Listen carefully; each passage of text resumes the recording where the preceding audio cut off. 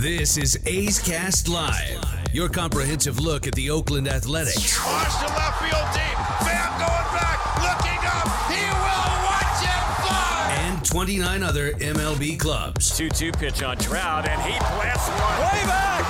Goal for Yelich. Cody Bellinger hits one out. So he's your home run derby champion. Join us as we take you inside the baseball universe. From spin rate to juiced balls to game-changing moments, we have you covered. Spend your afternoon with us next from the town, only on A's Cast Live. A's Cast Live. Here's Chris Townsend. I can't tell you how excited I am to be on today. Things are going great for the Oakland Athletics. Baseball is entertaining. The first month or so has been fantastic. And now the A's are taking on the Minnesota Twins, and we have an unbelievable lineup for you today. Commander has been on his game. There is no question about it. The pitching ninja, Rob Friedman's going to join us at 3:15. Dick Bremer from the Twins will join us at 3:30. And then my old friend, and I've missed him, Josh Donaldson at 3:45. You know, I've talked about it for years. And, you know, we did the interview earlier today.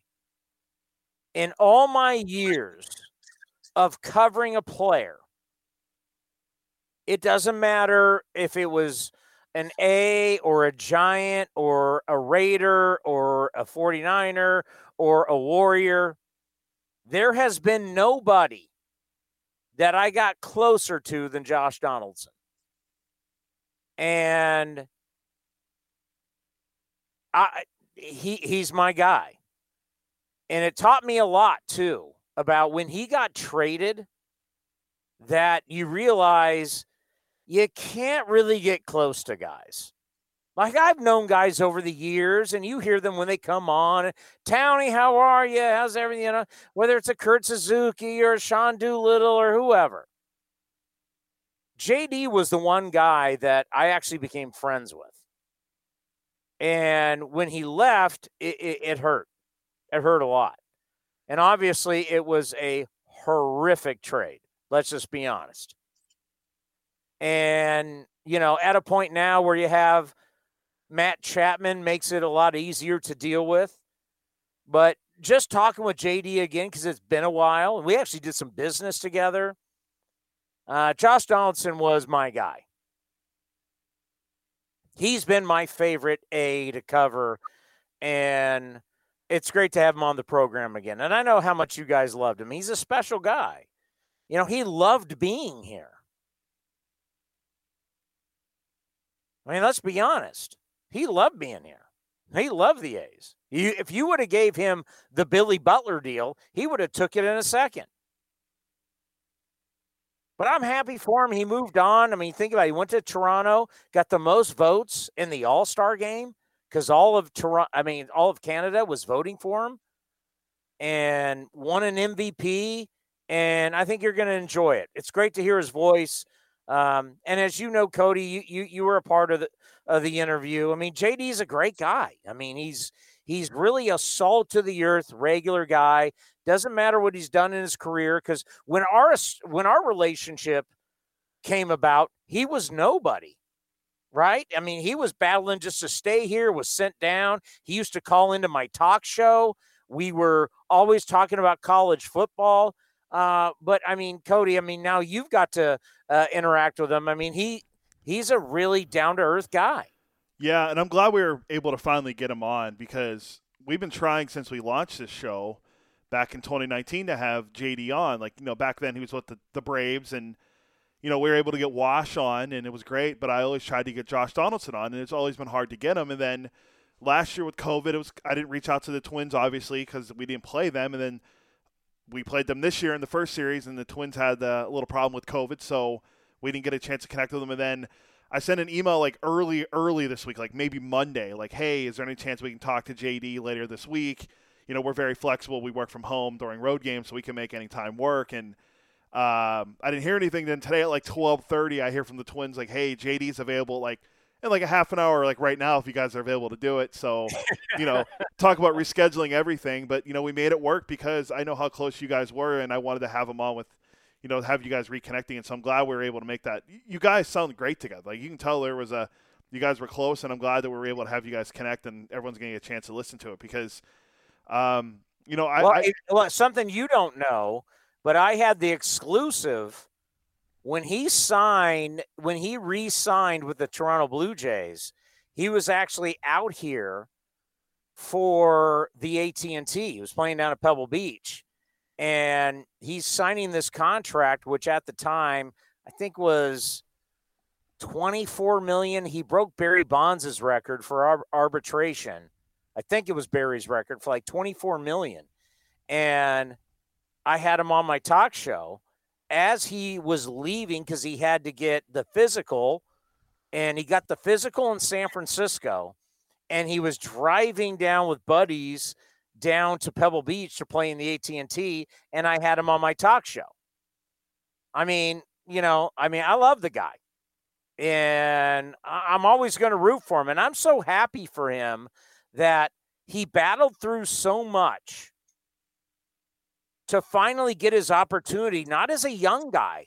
Remember when he came up with the A's, I want to say it was in 2010, I think he came up for like 2-3 games in Toronto, and he was a catcher at the time. And then we didn't see him till 2012. To think that where he went from to where he is now to where I think he's going to be making over $100 million in his career. I'm happy for him because of the hard work that he put in. I mean, he was a catcher. I mean, he came over in the Rich Harden trade, and he was a catcher that turned into an MVP third baseman. It really is, when you think about it, Cody, it's a great story. Yeah, you remember the deal he got with the Braves, coming off of the down year with the Indians, and you didn't know what to expect from him with the Braves, and he has a huge year with the Braves, and then he signs the big deal with the Twins, and then, COVID happens in 2020, then he gets hurt this year, starting the year for the Twins, and then, speaking of the Twins, I mean, I don't want to be a bummer, but what happened to them? Your playbook today, so Cody puts the playbook together every day, and right out of the gate it says, what happened to the Twins? I mean, wow, they're 12-23, 10 games behind your good friend, Tony La Russa. Remember, they said Tony couldn't manage anymore. He was behind, the games passed him by. People tried to pull that at the beginning of the season, and both you and I, knowing that Tony is a friend of the program, we said, phooey on that. But wow, I mean, it's shocking. Everybody had the Twins winning the division, and we're May 13th, and they're 10 games back? They've been terrible. 10 games back. If they want to win 90 games this year, and they're 12-23, they're going to go 78-49 the rest of the way. I went and broke this down. Their relievers are 1-12 this year with a 5.09 ERA. How's that possible? That is really, really bad. And they signed 12. They signed Alex Colomé to be their closer. He's been a disaster for them. We saw him pitch in Oakland. Remember how Rocco Baldelli left him for like 50 pitches against in that wild 13-12 game the A's ended up winning on that Wednesday. I mean, they've just been so bad. Byron Buxton looked like he was finally gonna have that breakout year. He got hurt again. I mean, it's just so unfortunate. The kid has so much potential. He can't stay healthy. Killaroff, their number one prospect, he got hurt. Donaldson was hurt. Sano's hurt. Their pitching has been. Kenta Maeda, I love the guy. He's been struggling this year. Their whole, I mean, everywhere you look on the roster, they've been struggling everywhere. Okay, but 1-12. Yeah, that's buying or selling. This isn't a good bullpen. Yeah, I'm gonna buy. They're also Rocco, your bullpen's 1-12. But now, if this was like July, but this is May. Your bullpen's 1-12 in May. Yeah, and not only that, it's crazy. They're 0-7 in extra inning games, which is just wild. But if you look at their offense, they're third in OPS and sixth in position player WAR. So their offense is producing. Their pitching is letting them down. Now, the White Sox, everyone loves the White Sox, and they should. The White Sox have a plus 66 run differential. They're number one in ESPN's power rankings. They have the best record in baseball if you go by winning percentage. There's a reason why. They're playing really, really well without their starting left and center fielders. Luis Robert and Eloy Jimenez are both out. But the Twins, I mean, I'm one of the guys. I love that team. I like the Bomba squad. They hit they hit 307 home runs 2 years ago. The Major League record for home runs. You can love them all you want. They've lost 4 in a row, and they're 10 games behind the Chicago White Sox. And now you start putting yourself, they're essentially tied with Detroit. Yeah, they're Detroit in last. You're in last place. And I'll tell you the team that's interesting in the Central. Obviously, the White Sox. But the fact that Cleveland, Lindor's gone, they've lost players. They're 20-14 and only a game and a half back. Yeah. That just shows and they've won 3 in a row. It just shows how good their pitching is. Wow, you gotta give Cleveland and their front office a lot of credit. Yeah, last night, Zach Plesac, remember the same pitcher that had 2 no-hitters thrown against him this year already. He took a no-hitter into the bottom of the 8th inning last night in Seattle. The game where Logan Gilbert, the Mariners' top pitching prospect, and some Jared Kelenic kid was making his debut. He took a no-hitter. How'd he do? He went 0 for 4. Oh, he's done. Bust. Send him back down. Mariners season's over. But, yeah, he carried a no-hitter into the 8th inning. That would have been a great story. A guy that gets no-hit twice this year as a starting pitcher on the opposing team throws a no-hitter. But, yeah, that didn't happen. But, yeah, the Indians, they've been good. Jose Ramirez, there was a status earlier. He's like one of only 2 players in baseball over the last 162 games to have like 40 home runs and 40 doubles. It's like him and I'm drawing a blank. It's not Mike Trout, so it's not Trout's the other player. There's one other player that had that many doubles and home runs over the last 162. So it shows you how valuable Jose Ramirez has been for the Indians. So clearly they held on to the right player when it came between him and Lindor. So I'm looking at the A's lineup today, and Chad Pinder is not in it. But how long before we see Chad Pinder playing shortstop? Elvis has started to hit a little bit, which is nice, but he's still hitting a .7. Look at the averages. This is like the perfect Commander Cody team. You don't care about batting average. 177 for Elvis, 195 for Murphy, 224 for Brown, 215 for Piscotty, 212 for Chapman. Mitch Moreland, who's been hitting, but he's hitting second at 233. It's unbelievable. It's really, these averages, I'm looking at the Red Sox. Red Sox got a guy hitting .063. They got another at 200. They got another guy at 182. Wow. Well, you got to remember, Elvis hits 273 versus Shoemaker. Let's see. Chapman hits 570 versus Shoemaker. Moreland hits 545 with 5 career home runs for Shoemaker. So there's Piscotty hits 455. Jed's a 300 hitter. So there's some guys in there with the low batting average, but they hit Shoemaker well. But you're right, the batting averages are a little suspect if you want to throw a kind word out there for the way that the batting averages are thrown out there. But nobody's hitting in baseball right now. Are you kidding me? It's not just the A's. Yeah, we had the Hall of Famer Peter Gammons on yesterday, and it's like, I understand pitching has gotten to be better, and we're going to talk to the pitching ninja next, but hitters are not making contact, and that really has to be figured out. Let's be honest. I understand guys are throwing harder. I understand these guys' spin rates and whatever they're using. They're using pine tar or bullfrog or you know what we should do? We should get Clay Wood to give us a rosin bag. And I'll go buy bullfrog sunscreen and let's test it out on ourselves. I never used that before. I barely use sunscreen, so it's going to be new for me to even use sunscreen. So we'll do sunscreen and a rosin bag and see what the grip is like. Well, hey, by the way, I did just buy new baseball gloves, so I'm all in. Well, I got plenty of baseball gloves. Well, I bought a new one. I'm excited to use it. I'll be interested. You know, I got a park right across with baseball fields. We can go out there and test it out. A rosin bag and Bullfrog sunscreen, and what that does to the grip of the baseball. Forget Eno Saris and all of his numbers on The Athletic and reading a 9-page article. You and I will go out and test it ourselves. I can't wait. And speaking of Eno, we're going to talk to him on Tuesday. He teased me with some article he's releasing on Tuesday coming out. Apparently, Jed's like front and center on the article. He just did an article that Andrew Baggerly I started reading about stolen bases and why we need to see more of it. I guess the success rate in baseball right now is like 77% on stolen bases, and yet nobody's stealing bases still, really. So it's pretty alarming. So we'll have to talk to Eno about Laureano, that. Well, do you remember having Ramon on? Yeah, well, he's stolen a base since April. Yeah, but Ramon Laureano said pitchers don't care.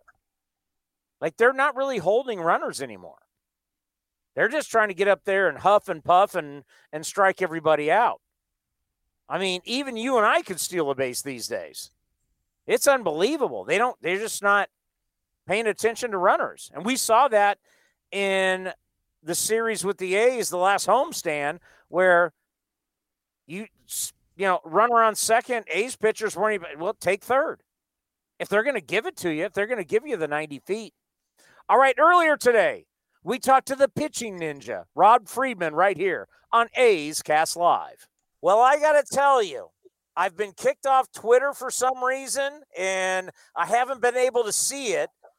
But I hear we have A's Pitching Ninja shirts that I'm telling you after this interview, I'm going to buy for myself, I'm going to buy for Cody, and going to buy for my kids. I can't wait.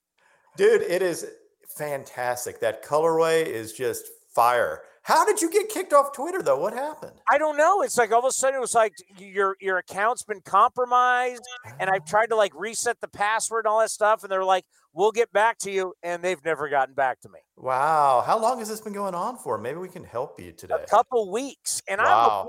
I'm a blue check guy. It's not like I'm not. It's unbelievable. I'm not on Twitter anymore, but I got to tell you, it's kind of refreshing. Yeah, I don't know what I would do if I wasn't on Twitter. Like, would I even exist if I wasn't on Twitter? No. Well, because your work on Twitter has been so fabulous is what's brought you to the fame that the whole tunneling, when people talk about it and you think about what you have produced is really showing us, okay, when the ball comes out of a guy's hand, what is the hitter seeing? And now people are basically saying this is the toughest time in history to be a hitter in baseball.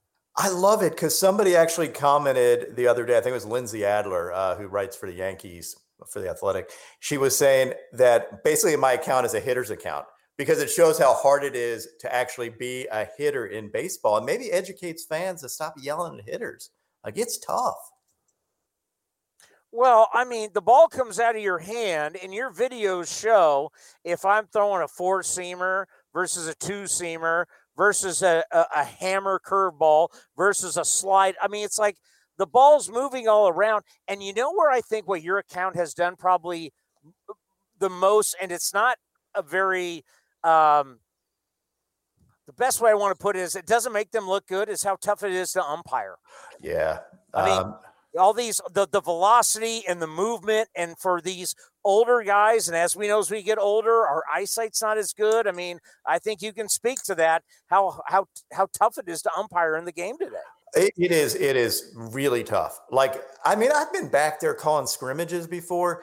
It's tough. And I think it shows maybe why umpires could use a little bit of help. Like, I'm not saying every call's got to be a robocall or whatever, but at least give them some kind of help, like a cue maybe in their ear if it was in the strike zone clearly or something. I don't know, but it is tough. Like the movement, the velocity. I mean, the pitching game is beyond anything that it's ever been. How much are you weighing in on the substances that pitchers are using? As a former pitcher, I'm all in. I'm like, hey, if hitters get pine tar and they get the sticky spray and they get the arm guard and they get the shin guard, You're telling me the pitchers can't have anything? Where are you on that? I love that. I totally obviously if there's going to be a rule that says you can't do it, you maybe shouldn't, but everybody does it. So make it legal. Like, don't make these guys outlaws. After a while, if you made it legal, then hitters would be able to adjust, and there wouldn't be like one guy who was using it, one guy who wasn't. You shouldn't, like, the guys that are willing to break the rules shouldn't get a benefit that other people don't get. Some people just don't want to do it, but I agree with you. Like, it helps command. Like, if you don't want to get hit with a 100-mile-an-hour fastball, totally. Yeah, I'm not opposed to it. I'm with you. Let's do it. Let's just have a campaign.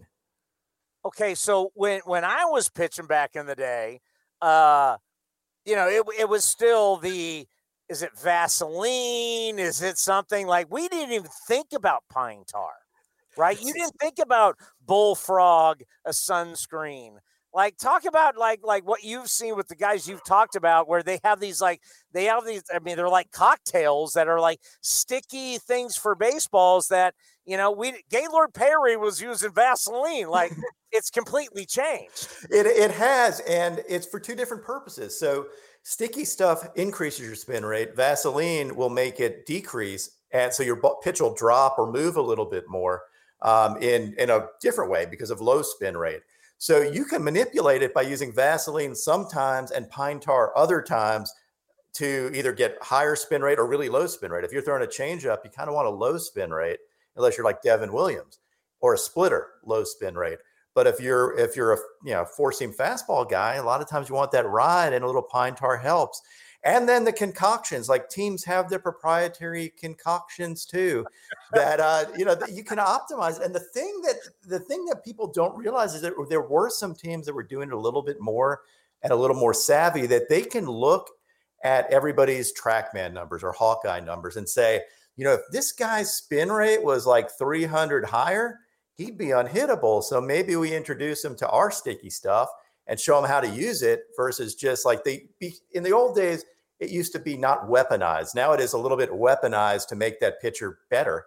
And, hey, it's fun. Like, pitching's fun. Like, make the ball move. I love it. It's cool. It makes my life better.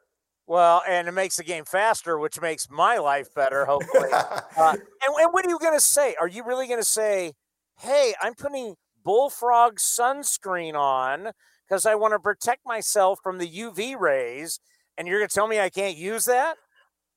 I totally agree. Like, so I learned that the hard way. I mean, I knew about the sunscreen and rock rosin doing that, but I was carrying a rosin bag and a thing of sunscreen, and the thing, like, something hit the nozzle and it got all over the bag I had. And oh my God, you cannot get that stuff out. Like, everything stuck. It's like super glue. It's crazy, man.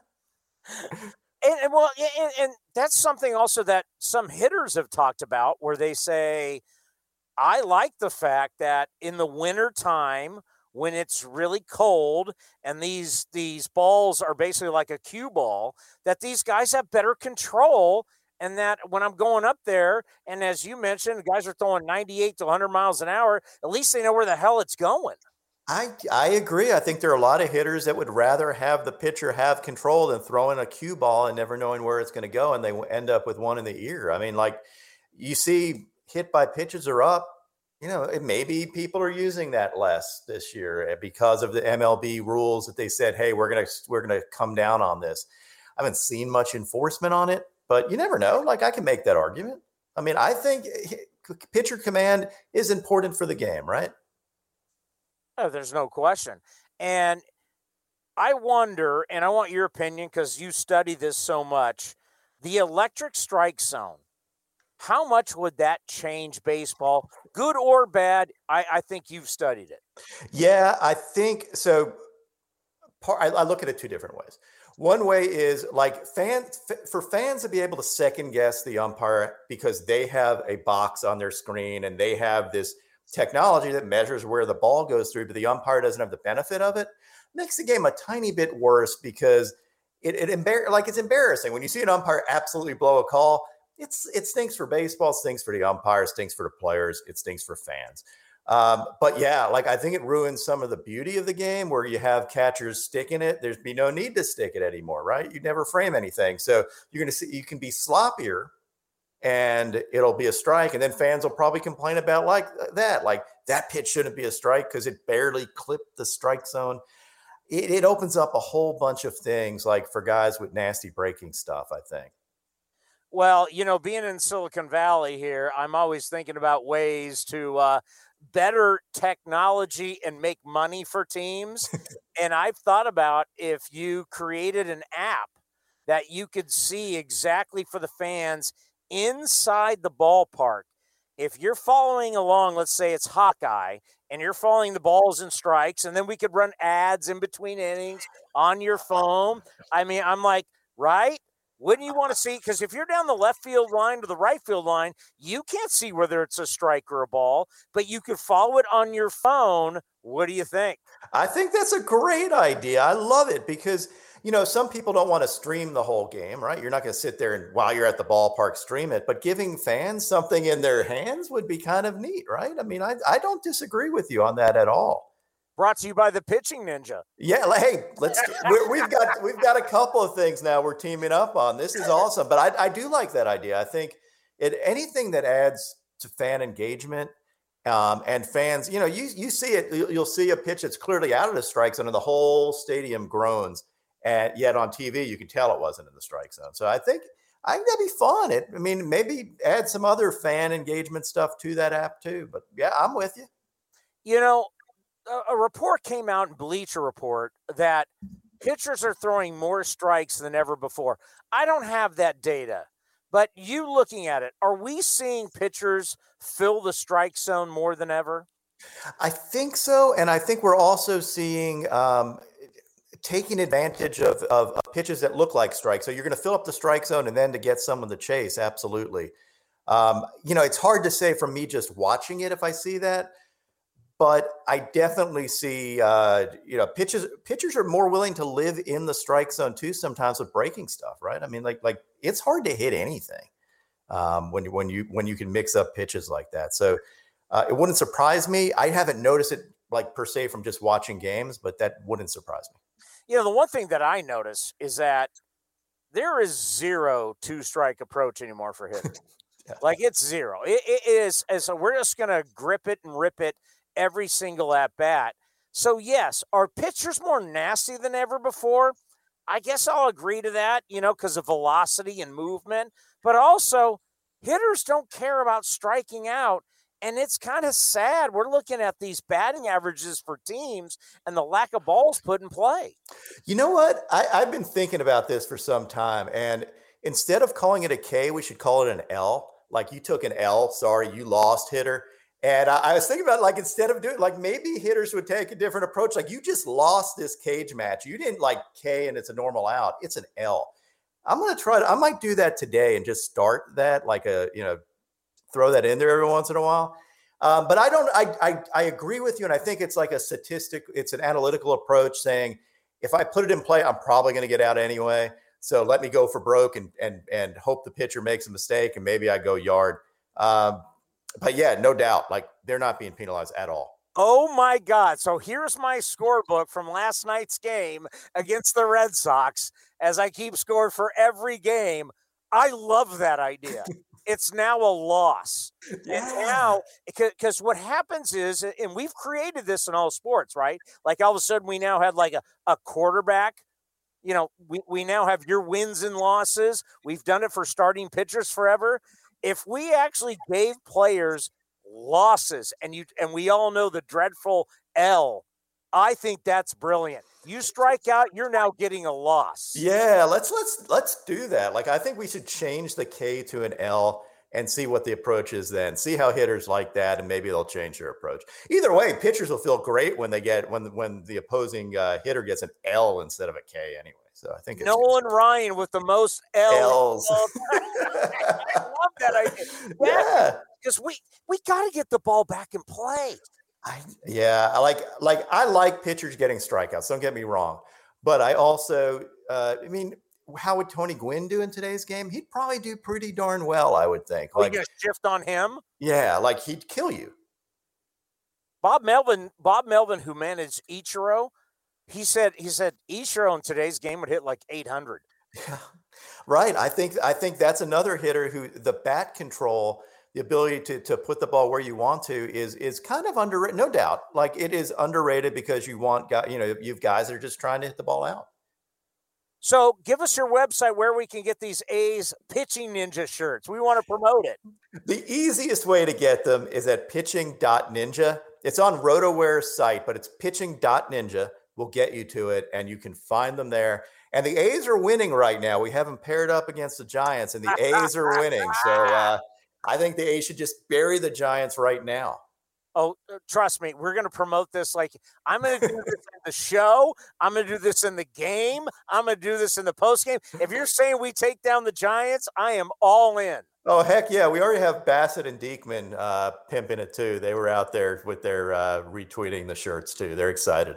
Isn't it amazing when you look at Jake, how he throws across his body, which that's something that people don't realize. For a hitter, they're not used to that. When a guy throws across his body and the amount of spin he can get on that breaking ball and the velocity to where, super uncomfortable if you're a left-handed hitter, kind of Randy Johnson-ish. I mean, he's not as big as Randy, but then even for a right-hander, you don't see it. No, it's really, really tough because hitters are really good at hitting things that are kind of normal for them. They get used to an at bat. And when they get somebody like that who's just an outlier, you get outlier pitches, you get outlier mechanics, you get outlier anything, and hitters don't know what to do because you don't face them that many times. Like absolutely, he is nasty. Well, and Chris Bassett, I say all the time, is like, he's like a praying mantis. He's all legs and arms. And his arms, yes, exactly. He's all over the place. And his mechanics change per pitch. Yep. And so if that's changing for him as a hitter, how you seeing that? There's no consistency with him. Yeah, his glove side is way on the ground. His arm slots change. His he varies his velocity a ton, almost 30 miles an hour. He's he's a tough at bat. He's a great dude too. Like he's a fun guy to root for. Hey, the bottom line is we're gonna move some shirts. All right, let's do it. Hey, thank you so much for coming on. We always appreciate it, and everything that you're doing to educate us on pitching is phenomenal. Thank you, and thanks for having me. It's always fun. You take care. Thanks. Take care. He's a really good guy, and want to support him and what he has done to really teach us about tunneling, of what it means that when a ball comes out of a pitcher's hand, when it first comes out of his hand, where does the ball go? What does it look like? How many axes does it affect? What's the speed? What's the spin? And it's been pretty amazing to watch that, what he does, Cody, on Twitter, where it's amazing. It's amazing to see when the ball comes out of, let's just say, Jacob deGrom's hand, all the different pitches that he has and where they go. And you're thinking, wow, as a hitter, you got to try and hit this. And you now realize how hard it is to hit in modern day baseball. The velocity has changed so much. So you picked the outlier guy, huh? You had to pick Jacob deGrom. Well, I picked the guy you love, so you'd be engaged. Well, I do love the stuff that he puts out. The overlays and everything he does is incredible. And we saw, a lot of great pitching stuff. And, Peter Gammon says that he's never seen pitching like this ever before, and that's including 1968. We saw what Corbin Burns did yesterday with the 58 strikeouts before issuing his first walk to start the season. 52 strikeouts before ever walking a guy is a new record. 58. No, it's 52. I thought he went to 58, and then he finally walked someone. No, I had it in my report yesterday. He got to 52 when we played it in the third inning, and he got to 52. He broke Kenley Jansen's record. I thought it was 50. Well, I'm going to call Dick Bremer the voice of the Twins, but I thought it was 52. But well, you look it up, see who's right, because I played the clip yesterday of the Brewers broadcast. Yeah, he broke the record of 52, but I think he extended it all the way to 58 before he finally walked someone. So the record now is 58, which is still that's ridiculous. 58 strikeout. Yeah, I mean that's Dick. How you doing? Chris Townsend with the Oakland A's. How are you, sir? We're just talking about Corbin Burnes, where it's like you strike out 58 guys in a season before you walk somebody. Isn't it amazing to see the amount of strikes being thrown by pitchers in modern day baseball? Yeah, given the fact that pitchers will tell you the strike zone has shrunk a little bit, although we're seeing, the high strike being called a little bit more now. And it's definitely a pitcher's league right now. We see that across baseball with teams that are barely hitting 200. Yeah, I mean it's unbelievable. Every single night when you're filling out your scorebook and you're looking at these guys' averages, and you just realize how much pitchers are dominating from a standpoint, whether you want to talk about the substances that they may be using, but just the velocity that have you ever seen this in your career where basically every guy coming in is throwing, my God, 96, 97 plus, even into triple digits? We just got done playing the White Sox, and pretty much everybody in their rotation, with the exception of Dallas Keuchel, can throw 95 or above, and everybody in their bullpen, it seems, can do that as well. So it's really, I think, caused hitting to suffer as a result of it, and it'll be interesting to me to see moving forward how hitters will adapt to that. At some point, striking out, a third, almost half the time. We've run into a couple of players this year that have literally, and we've got one, Miguel Sano, strikes out about half the time. It'll be interesting to see how hitting is coached in the minor leagues to deal with the increase in velocity. I got to tell you, it's shocking looking at the standings and seeing the Twins at 12 and 23 as you guys, along with the A's and other teams in the American League, have had this run of great success. Just how shocking is it for everybody that you guys are 10 games behind the White Sox and so far under 500 I know you've had a lot of injuries, but also you got great talent. Yeah, this was supposed to be one of the best teams in baseball this year, and right now they have the worst record. We all know, I think, that there's no such thing as a perfect statistic, and maybe the most imperfect one is run differential. The Twins have a run differential of -15, and they are where they are because of that. The Oakland A's have a run differential of -13, and they are where they are, leading their division, and nobody's won more games than Oakland. It's been a combination of things here in Minnesota. The turning point of the season thus far was the West Coast trip that the Twins went on to Anaheim and Oakland. They had a COVID outbreak, had to shut things down for 3 days. The Oakland series was impacted. The first game was postponed, a doubleheader the next day. But it's not just that you can't play games. You can't take batting practice. You can't get ankles taped. You can't do anything. And rightly or wrongly, I think that has really sent this team. They're 6-15 since the COVID outbreak. There are bullpen issues that can't be explained by that, but there are individual hitters like Max Kepler, who just now is starting to feel comfortable at the plate and being a productive hitter. Jorge Polanco, another one. They were shut down for 3 days and couldn't do anything. And I think so early after spring training, that really had a crippling effect on the lineup. Oh, I remember last year when we had it with Daniel Mingden and our team had to stay in Houston and talking to Bob Melvin, and they're like stuck in a hotel and you can't go anywhere. You can't leave the hotel. They're dropping boxed lunches and dinners at your door. I mean, it's absolutely miserable. I mean, we were hoping that we would be beyond that this season, but all of a sudden what you were talking about, we remember that what the Yankees are dealing with now. I mean, it's a miserable existence when we all know living the hotel life, but when you can't leave the hotel, that's brutal. And I think everybody in baseball is really concerned about the Yankee situation because we're dealing with people who were vaccinated. In some cases, Gleyber Torres had COVID during the offseason, got vaccinated, and still had a positive test. So the notion that we're recovering, while that might be the case, we're not out of the woods on this thing yet. And we'll be interested to see.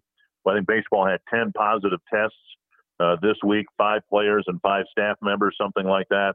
You just hope that, that the people who do test positive aren't seriously ill because of that. But then, what will it do to teams over the course of a 162 game season? One of the things going into this series that really is shocking is looking at the Twins bullpen being 1-12, and we're just at May 14th. Just how shocked are you by that? Well, the bullpen has had some major issues. They reconstructed it. Trevor May signed a nice contract with the Mets, but last year Tyler Clippard had a good year with the Twins. Sergio Romo was pretty good with the Twins. Matt Whistler is now with the Giants. He had some good games with the Twins as well. So they reconstructed it and got Alex Colomé, who had 2 really good years with the White Sox. He's really struggled. Hansel Robles has actually been pretty good. He had a disappointing year last year.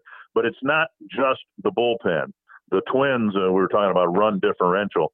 It's been a stark contrast. The Twins early in games have a very good run differential, but it's terrible in the late innings. They've scored 3 meaningless runs, not 3 meaningless runs.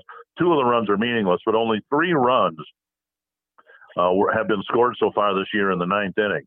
Well, then you get into extra innings, and the Twins are 0-7 in extra inning games.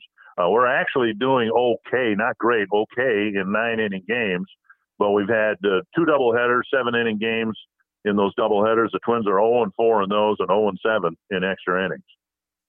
You just saw the Chicago White Sox and our old friend Tony La Russa at the beginning of the year. People are acting like the games passed him by. And you're like, come on, that's ridiculous. What did you see with this series and the Chicago White Sox? Because obviously we saw them in the playoffs last year. This is a group that's very interesting. Well, we've seen Boston. We've seen Oakland. We've seen some of the better teams in baseball.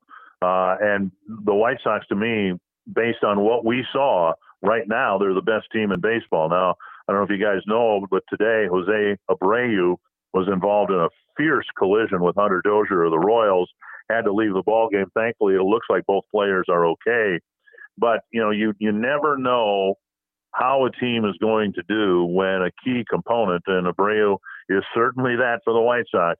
You never know how they're going to react if they lose a player for any extended period of time. One of the problems the Twins have right now, Byron Buxton looked like he was emerging as possibly the best player in the game, right up there with Mike Trout.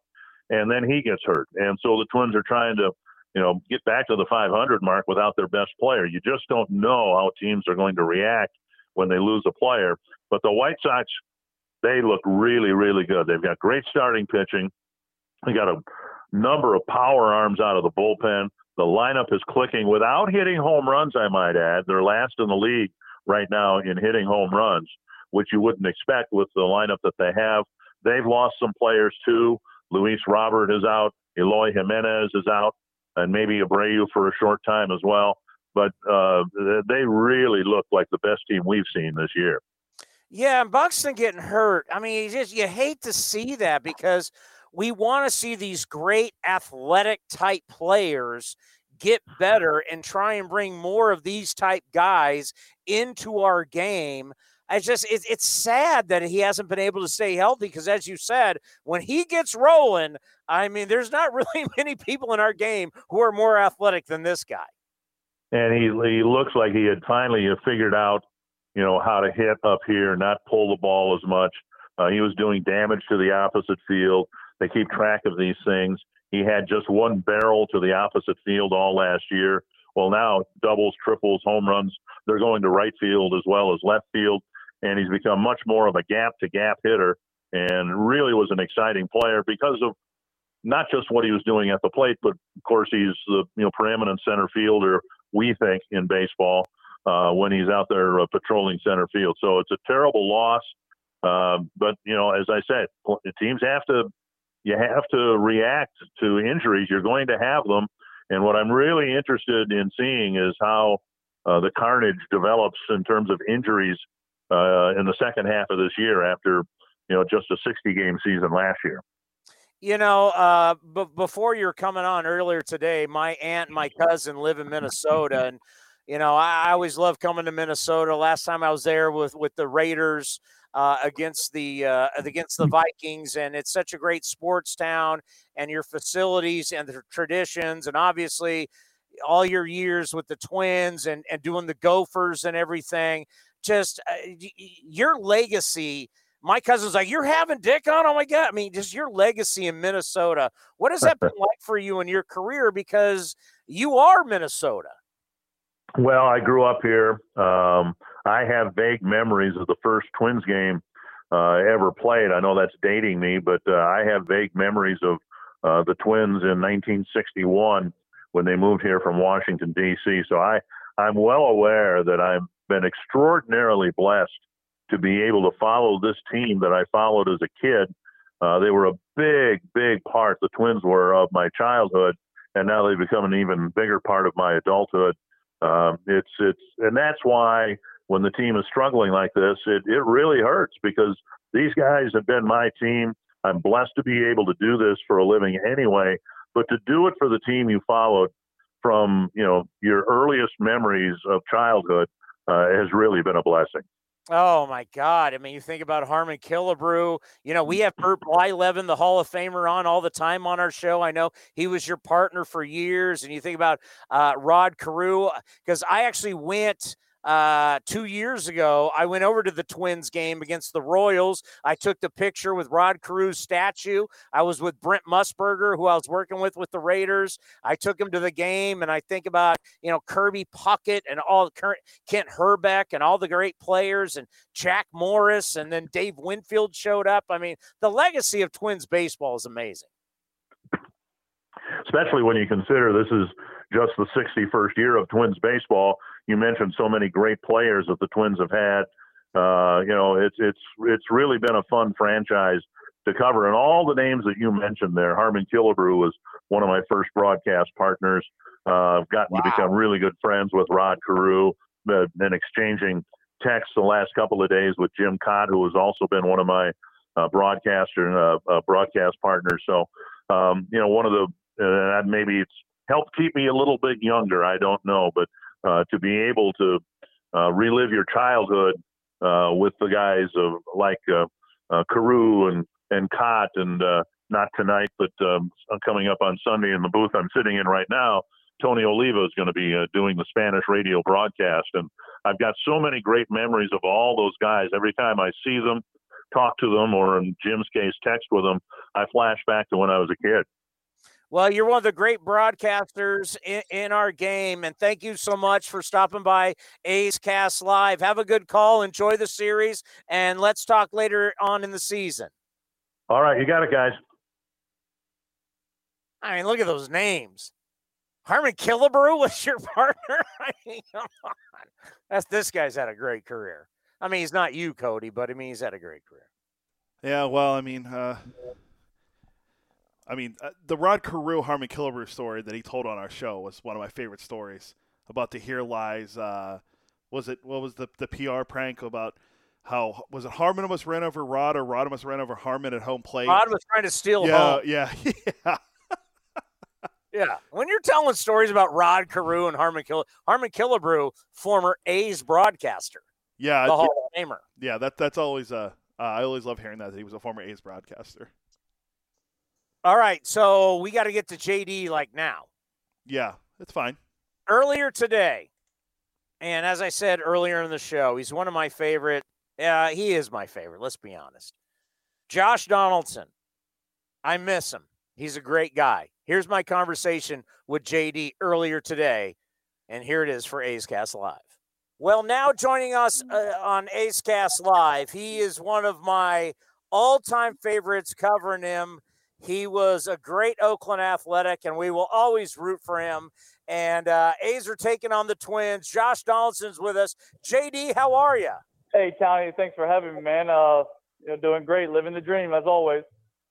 You know, you were a great Athletic, and one of the things that I always loved about you is that you loved being an A. You loved the battle. You loved the fight. I mean, when you look back at your time with the A's, what do you think? Yeah, I guess the only regret, I wish we could have figured out me playing third base a little bit sooner. But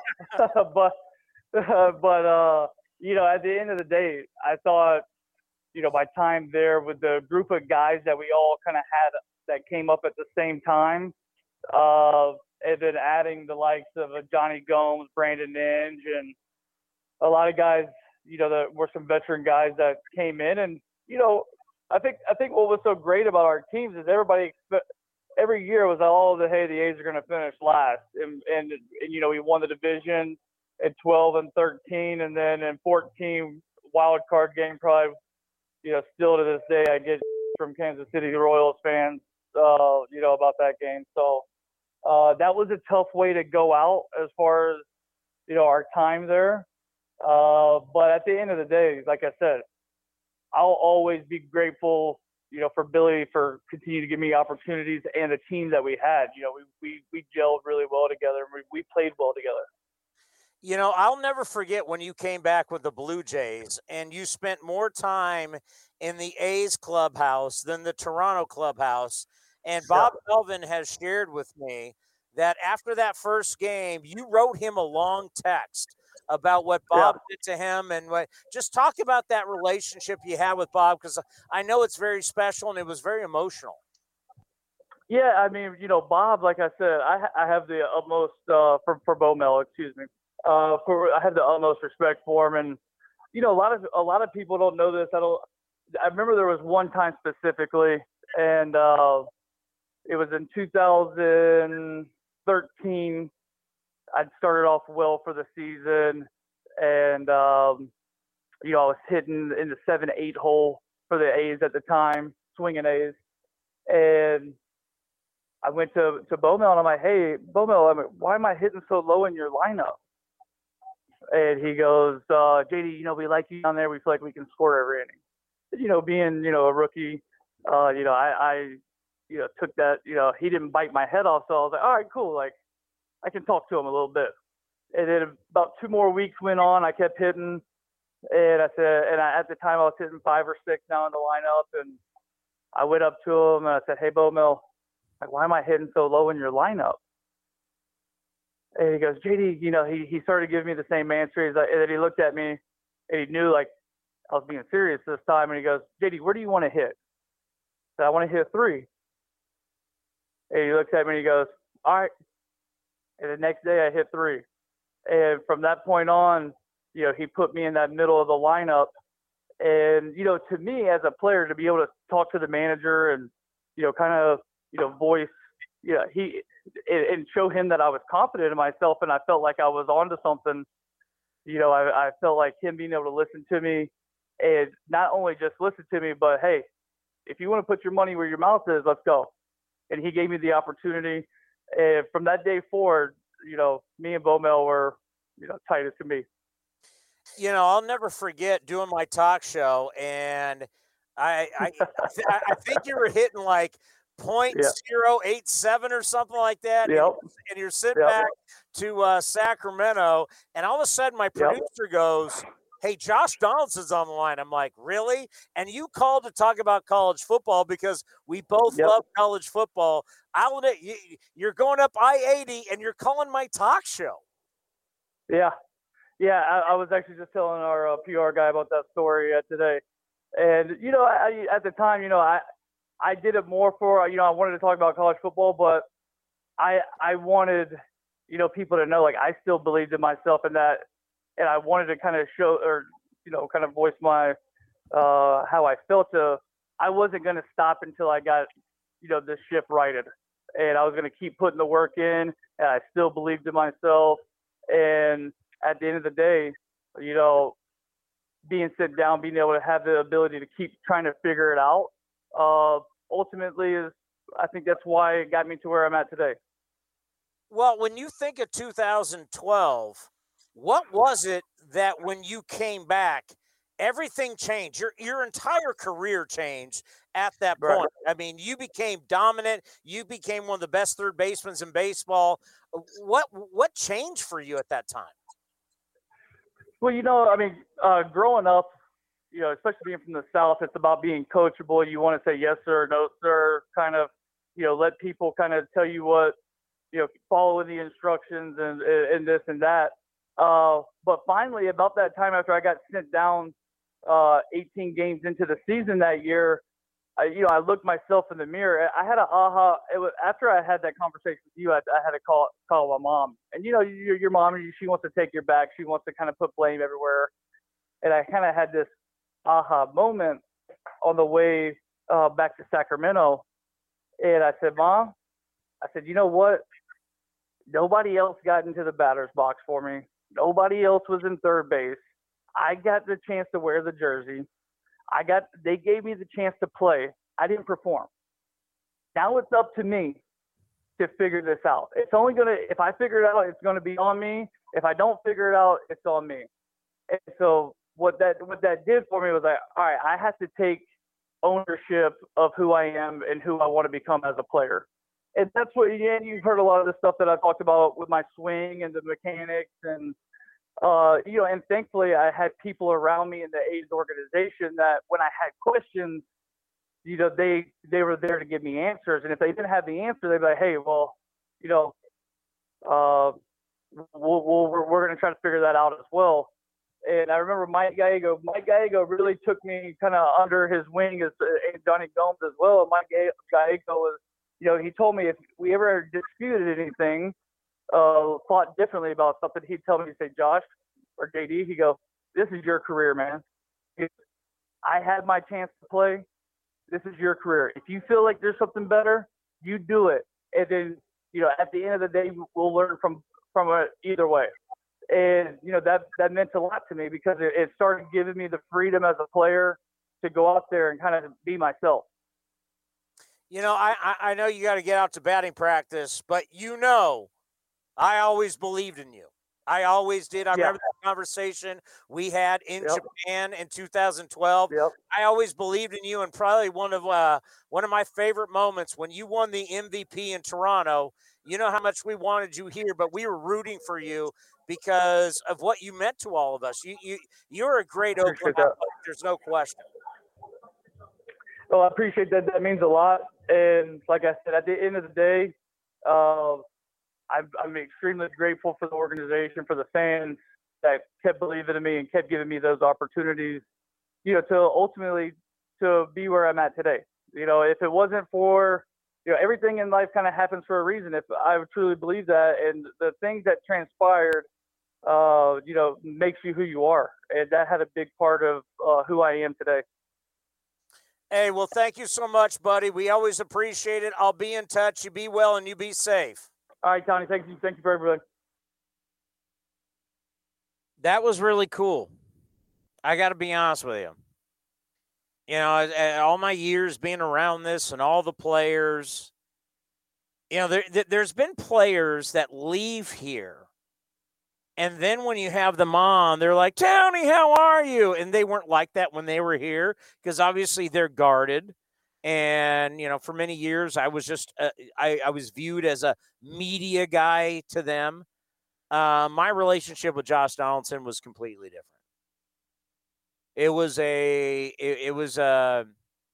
It's the closest I've ever been to a player. And once he left, I realized in my life, you can't get close to guys because they're not going to be here. But I remember when people, they talked about their relationship with certain Raiders or certain Warriors or certain guys. And I know Steph Curry or Klay Thompson or, my love relationship with Barry Bonds back in the day. Oh, God. But Josh was different. Josh was somebody that I got to know. And it hurt when he left. It really did. And another guy, as he mentioned, Like you see how that era of A's baseball, Cody, who'd he mention? Johnny Gomes. Who am I friends with? Johnny Gomes. Like that group of A's baseball was a time where you had these guys that, when I see Johnny, or JD, you hug them and you love these guys because they not only were they great A's, they were great guys, but they were also guys that loved playing for the A's. And I think that's why we've had this relationship with some of these guys from that era of A's baseball, because it was really, really special. It was special at that time in 2012 and 13 and 14. I mean, it was. As much as the early 2000s, those great teams, when you talk about Giambi and Tejada and all those guys in the big three, but then you had that run with these guys, and I think they're very special to the A's fan base, and I know they're special to me. Very well said. And on the way out, I just have one question to ask you. Who's closer, you or Donaldson, or me and Tony La Russa? I would say me and JD. Oh, I don't know. I mean, I made JD some money. Well, I got Tony I got Tony a job with the White Sox. So you almost just said you got Tony into the Hall. No, I can't wait to have Tony on the show again when the A's and White Sox match up. We get to talk to Liam too. I do. Do I want to have a guy on that is falling behind, ruining pitchers' careers? Doesn't know baseball anymore, can't communicate with the players. That might be one of the good points I've made in a long time, where we're sticking up for our friend, the Hall of Famer, Tony La Russa, friend of the program. When I said, you're telling me a guy that managed pain in the asses, okay? Let's just be honest. If you think Ricky Henderson was easy to manage, you're wrong. If you think Jose Canseco, you talk about the egos that are Dave Henderson, Dennis Eckersley, you talk about major egos that he has managed. I mean, come on. And you don't think he can handle these guys who are not – I mean, other than Tim Anderson, who's a big ego on the White Sox. And I would say Tim Anderson is like so far below Ricky Henderson and Jose Canseco. Oh, totally. And quickly, I listened to Lance Lynn with Buster Olney earlier. Lance Lynn's a good interview, and he tells you how it is. And he hates launch angle and all this stuff. Buster asked him these questions, and he was very candid about it. And I like the interview with Lance Lynn. So I'm looking forward to talking to maybe that's a Tony, Chris Townsend, Ray Fosse interview we do there. You know what Lance Lynn does? He pounds the strike zone. All he throws is a fastball the entire time, and he gets people out. He's the modern-day Bartolo Colon. That's a really good comp. That's really All good. Right. That will do it. Are we on at 4:10? Yeah, so you got about 7.5 minutes. Oh, Robert's panicking right now. There's no doubt. He's panicking. Great job. This is a good show today. JD, I mean, you kidding me? Well, I did that for you, so. It was good to talk to him. I haven't talked to him in a while. It's been, I mean, no one talked last year. Isn't that crazy? Like all these people we know, just last year just went by the wayside and no one talked. So it's been over a year since I talked to him. That was great stuff. All righty. We'll be back in about 7 minutes. Cody, you have a wonderful weekend. We have Bob Melvin tomorrow. Yeah, so we'll have the Bo Mel show over the weekend. Yeah, and then we'll be back on Tuesday for A's Cast Live. Yes, I'll see you tomorrow. Yeah. All right. Who do we have coming up? Well, we only have I think we're going to play promos or something in between because we only have a couple minutes. So. All right. Thank you for listening to A's Cast Live. This has been a presentation of the Oakland Athletics.